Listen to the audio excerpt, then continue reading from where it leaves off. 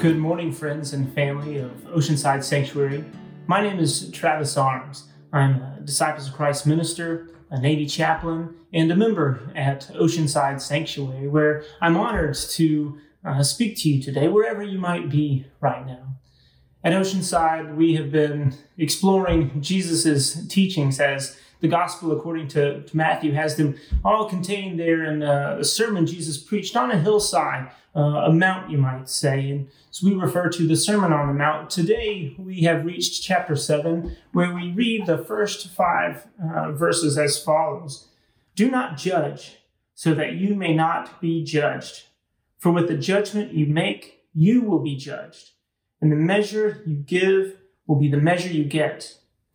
Why do you see the speck in your neighbor's eye, but do not notice the log in your own eye? Or how can you say to your neighbor, let me take the speck out of your eye, while the log is in your own eye? You hypocrite! First take the log out of your own eye, and then you will see clearly to take the speck out of your neighbor's eye. I feel lucky to have this text this morning. It's a really simple message.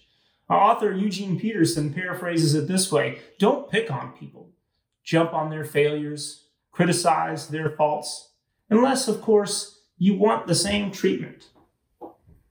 Though it is a simple message from Jesus, like much of Jesus' teaching in the Sermon on the Mount, it is not easy.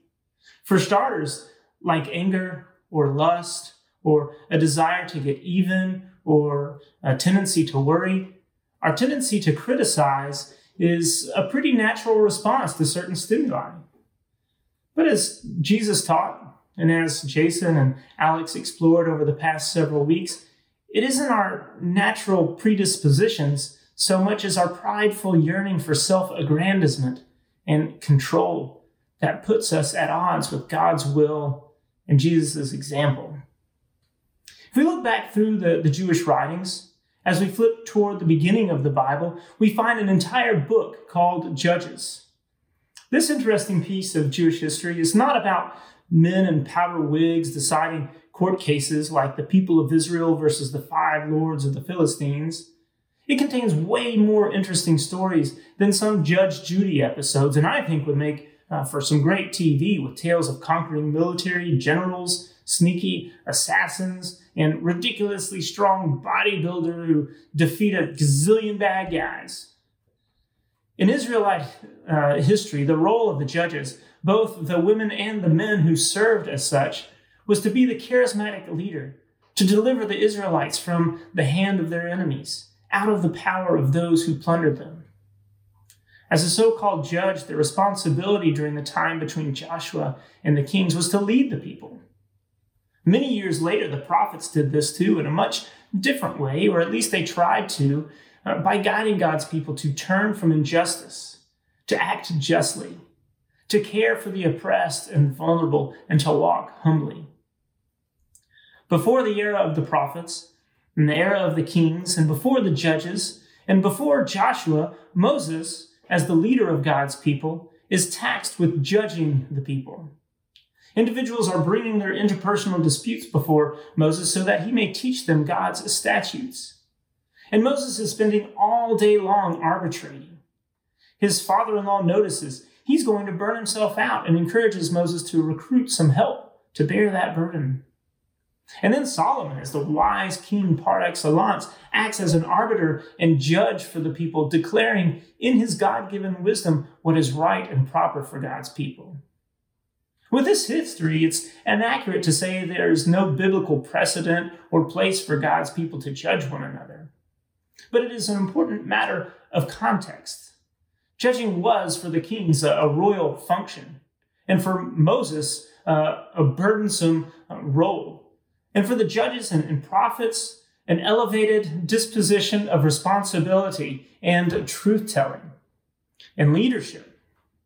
The end state of their legal and interpersonal and prophetic declarations was not to disparage anyone, but to lead God's people and make known to them the way they were to go and the things they were to do. Why is it that we judge others? Jesus knows we do.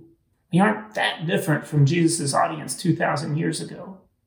It usually isn't about the other, is it?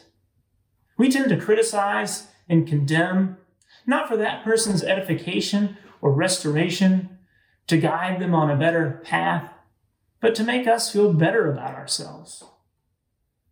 Judging takes some different forms in our day-to-day life. There's the thoughts we usually keep to ourselves and try not to show on our face, like, what is that person wearing? Or where did they learn to drive? Or is that person in trouble or just dancing? These are the stimulus and response type of judgments that we almost can't help. They're generally victimless and harmless when restrained and not vocalized, especially in the earshot of the subject. But constant judgmental thoughts are not entirely victimless or harmless. Consider, if you are always seeing others through some lens, measuring them up to align with your particular sense of style or taste or moral compass, and you find that so many people don't measure up to who you expect or wish they would be, well, you're going to be disappointed a lot. People are different. They aren't all like you.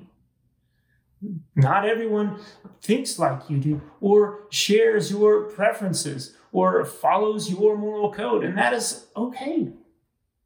In your air of pride and holier, prettier, cooler, smarter than thou swagger, you might someday realize that you aren't seeing God's people the way God sees God's people. Having a default, consistent, judgmental attitude towards others is ultimately damaging to ourselves. It's like the quote about resentment, which is like drinking poison and hoping it will kill your enemies. I'm not certain who said that. Google cited St. Augustine, Buddha, Nelson Mandela, and Carrie Fisher, so pick your sage, I guess. The point is, passing judgment, like holding on to resentment, as good as it might make you feel in the moment, is ultimately not good for you. Openly judging, directly condemning and disparaging another, whether to their face or to their Facebook, strains and damages a relationship on a different level. No one likes to be criticized.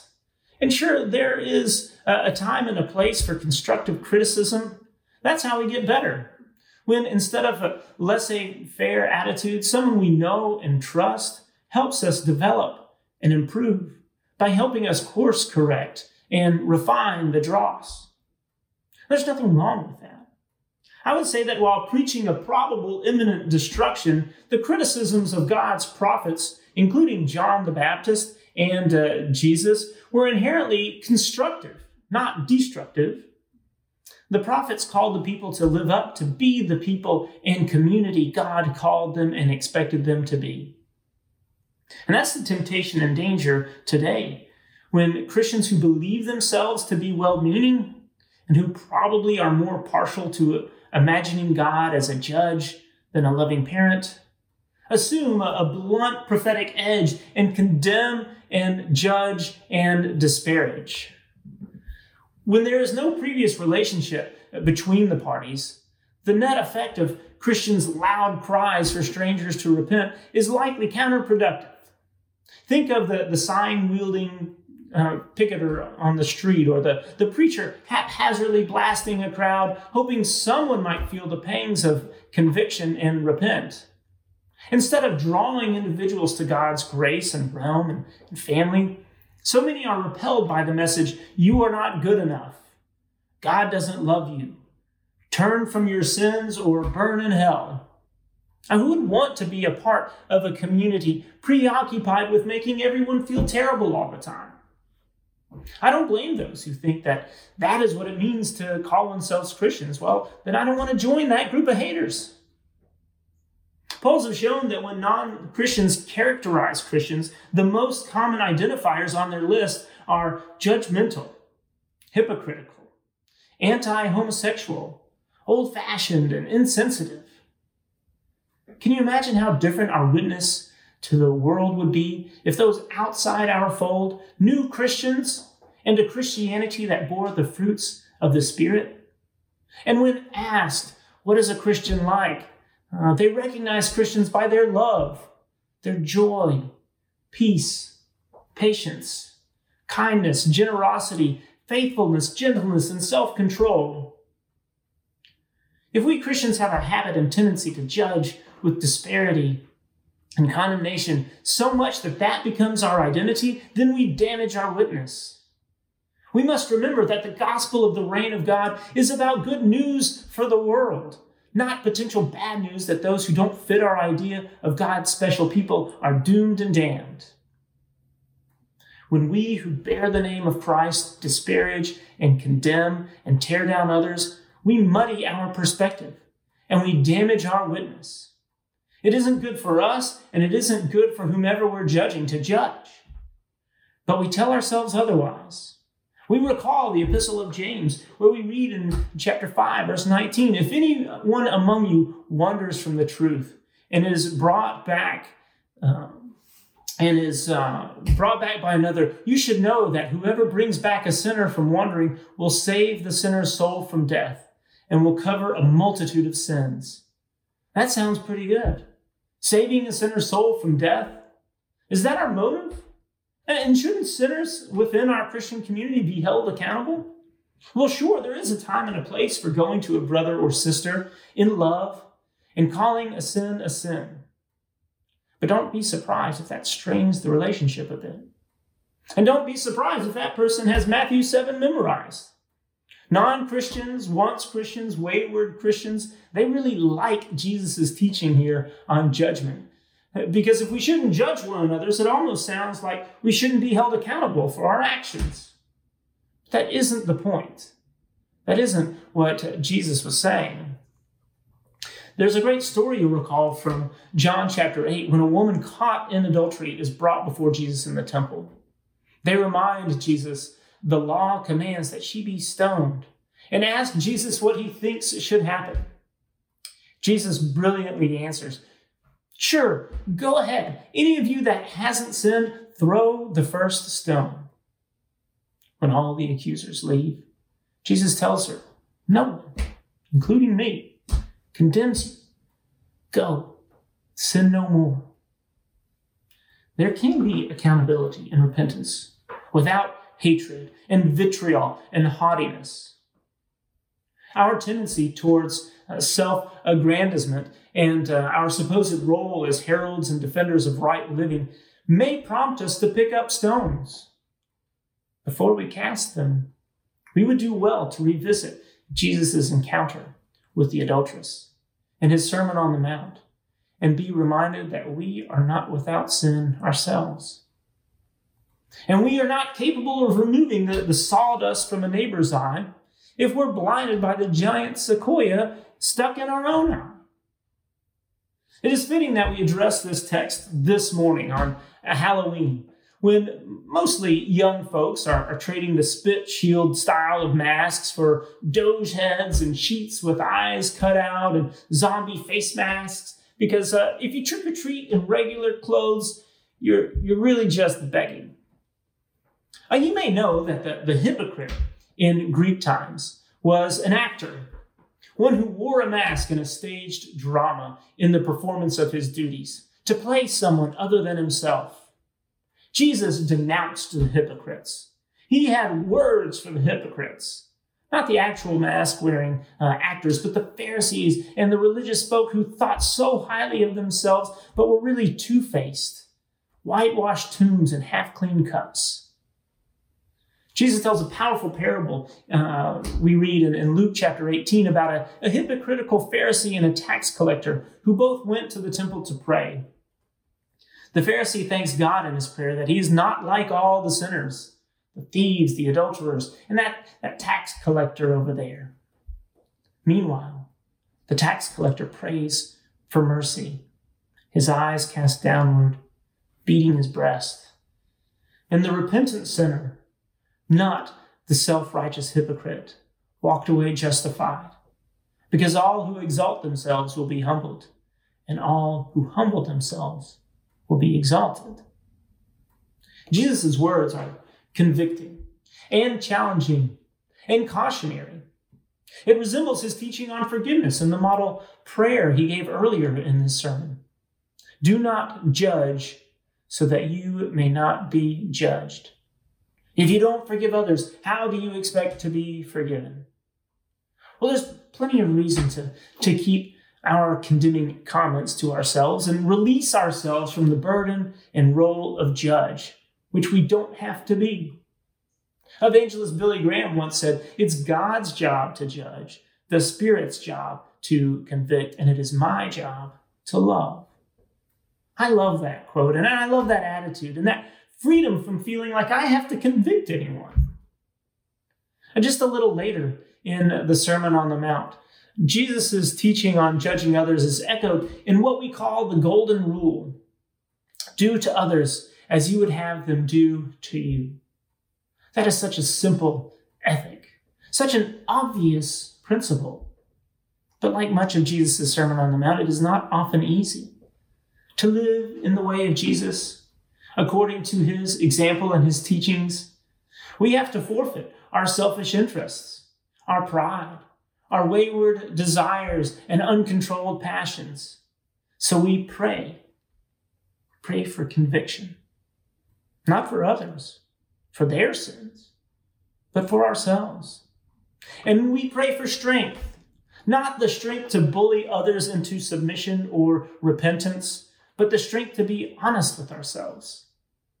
And we pray with thanksgiving for God's grace, grace for ourselves, grace for our brothers and sisters, and grace for the world God desires to save. Will you pray with me? Our God, we thank you for being a forgiving God, for being a patient God, for being a just God, and also a merciful God, for being a loving God, for being a God who is present and there for us. We see all these qualities in Jesus in the way that he ministered to others, including all of those individuals that the people around him would judge and deem unworthy. But we see in Jesus' life an example that all are worthy, that no one is outside the realm of your love or your family. And so, God, may we be inspired and challenged by the life and teachings of Jesus to go and do likewise.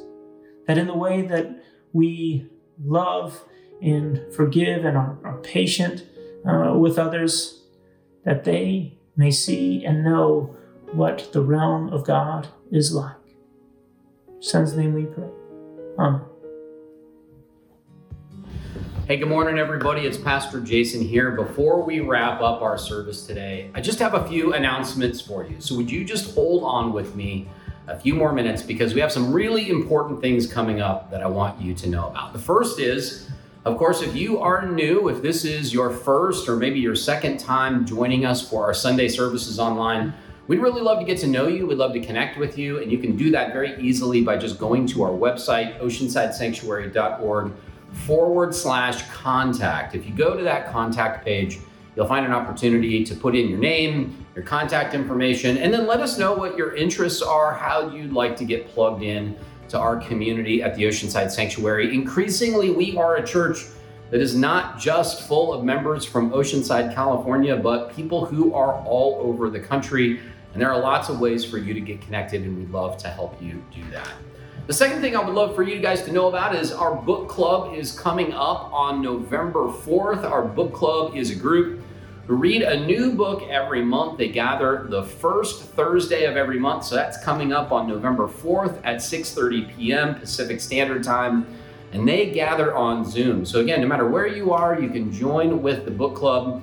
This month, they are reading a book called See No Stranger, a memoir and manifesto of revolutionary love, written by Valerie Kaur. This is a very worthwhile book for you to jump into, but that is coming up quick. So if it's too late for you to jump on board with this month's book club, I want to encourage you to go to the website, oceansidesanctuary.org, and just go to the calendar, and you can look ahead on the first Thursday of every month, and you can see the books that the book club has chosen for all the way through the end of next spring. And then you can get a head start and join with them anytime you like. It's a great group of people. They always have amazing conversations about the books they're reading. The next thing I really want you to know about is really important to our congregation. We have a community action meeting coming up on November 9th. That's a Tuesday at 6:30 p.m. And this is a gathering sponsored by our Justice Works team. This is a group of people in our congregation who have committed themselves to organizing around important local issues and to press for important policy changes. And this meeting coming up on November 9th is very important. Our team has decided for the past year or so to focus on trying to persuade the Oceanside Police Department to adopt an enforceable de-escalation policy. We found that this is a policy change that's very small, very easy to make, and it actually protects everybody in the community. It makes interactions with the police safer for the people that they're interacting with and actually safer for police themselves. And so we are going to be meeting with OPD Chief Fred Armijo, who's been generous enough to give us his time on Tuesday night at 6:30 p.m. Now, this is a meeting that you can attend either in person right here in Oceanside at our church building on the corner of Freeman and Topeka, or if you can't make it in person, you can also attend online. So again, go to our website, oceansidesanctuary.org, go to the calendar page, and just look up November 9th and you'll see the event listing there. And if you'd like to attend in person, please RSVP, because seating here, of course, is limited. Or if you'd like to attend online via Zoom, then you'll see a separate link to RSVP, and then you'll get a Zoom link so that you can attend there so that we can rally around this cause and hopefully advance this particular policy in a positive direction. And the next thing I want to share with you that's coming up is exciting. This is our anniversary Sunday. Our church is going to be 146 years old on November 14th. That's the Sunday that we've chosen to mark the occasion. We have been around since November of 1875, when 13 people gathered in a one-room schoolhouse in San Luis Rey Valley, and they started what was then called the Christian Church at San Luis Rey. And our church has been around ever since, operating continuously. We're one of the oldest continuously operating Protestant congregations in San Diego County, and we would like to mark that occasion on Sunday, November 14th, with a special Sunday service. We'd love for you guys to come. We're going to have birthday cake for the church. We're going to have some games and some prizes. We're going to have a lot of fun with this event. We'd love to have you there. If you haven't been here in person for a while because of the pandemic and the lockdown, things are getting better. The Delta virus is receding quickly. More and more people have had their vaccinations. People here at our church have had their vaccinations. We'd love to see you come and enjoy this particular event as we celebrate our church's birthday. Related to that, on that day, we're going to be giving away some of our thank you gifts at the Oceanside Sanctuary for people who have made contributions to our church, who've signed up to be monthly members, monthly supporters here at the church. You might have noticed it's a little chilly in my office today. So I'm wearing my Oceanside Sanctuary cap. This is one of our new beanies. This is one of the gifts that we are giving away to those who have become monthly supporters. That cap comes in two colors. This is the other color. And of course, we also this year have a second gift, and that's the Oceanside Sanctuary mug. We have two of these. One comes in black, one comes in white. And then the third gift that we're giving to those of you who have become monthly supporters is our music minister, Joey Pearson's latest CD called A Place at the Table, full of his original songs. So for those of you who have signed up to contribute to our church and support our congregation on a month-to-month basis, these are our thank you gifts. And on that Sunday, November 14th, our anniversary Sunday, we're going to be giving those gifts out. So be sure to come. We're going to have a bag with your name on it. We'll have your gifts in that bag. And for those of you who haven't yet signed up to be supporting members, it's not too late. You can always go to oceansidesanctuary.org/membership, and there you'll find an opportunity to sign up to become a monthly supporting member of the Oceanside Sanctuary. And if you're able to do that, then we'll have a gift for you on November 14th as well. That's all I have for you guys today. It's been good to gather with you here on YouTube and Facebook. You guys have a wonderful day and a blessed week, and we can't wait to see you guys again soon. Take care.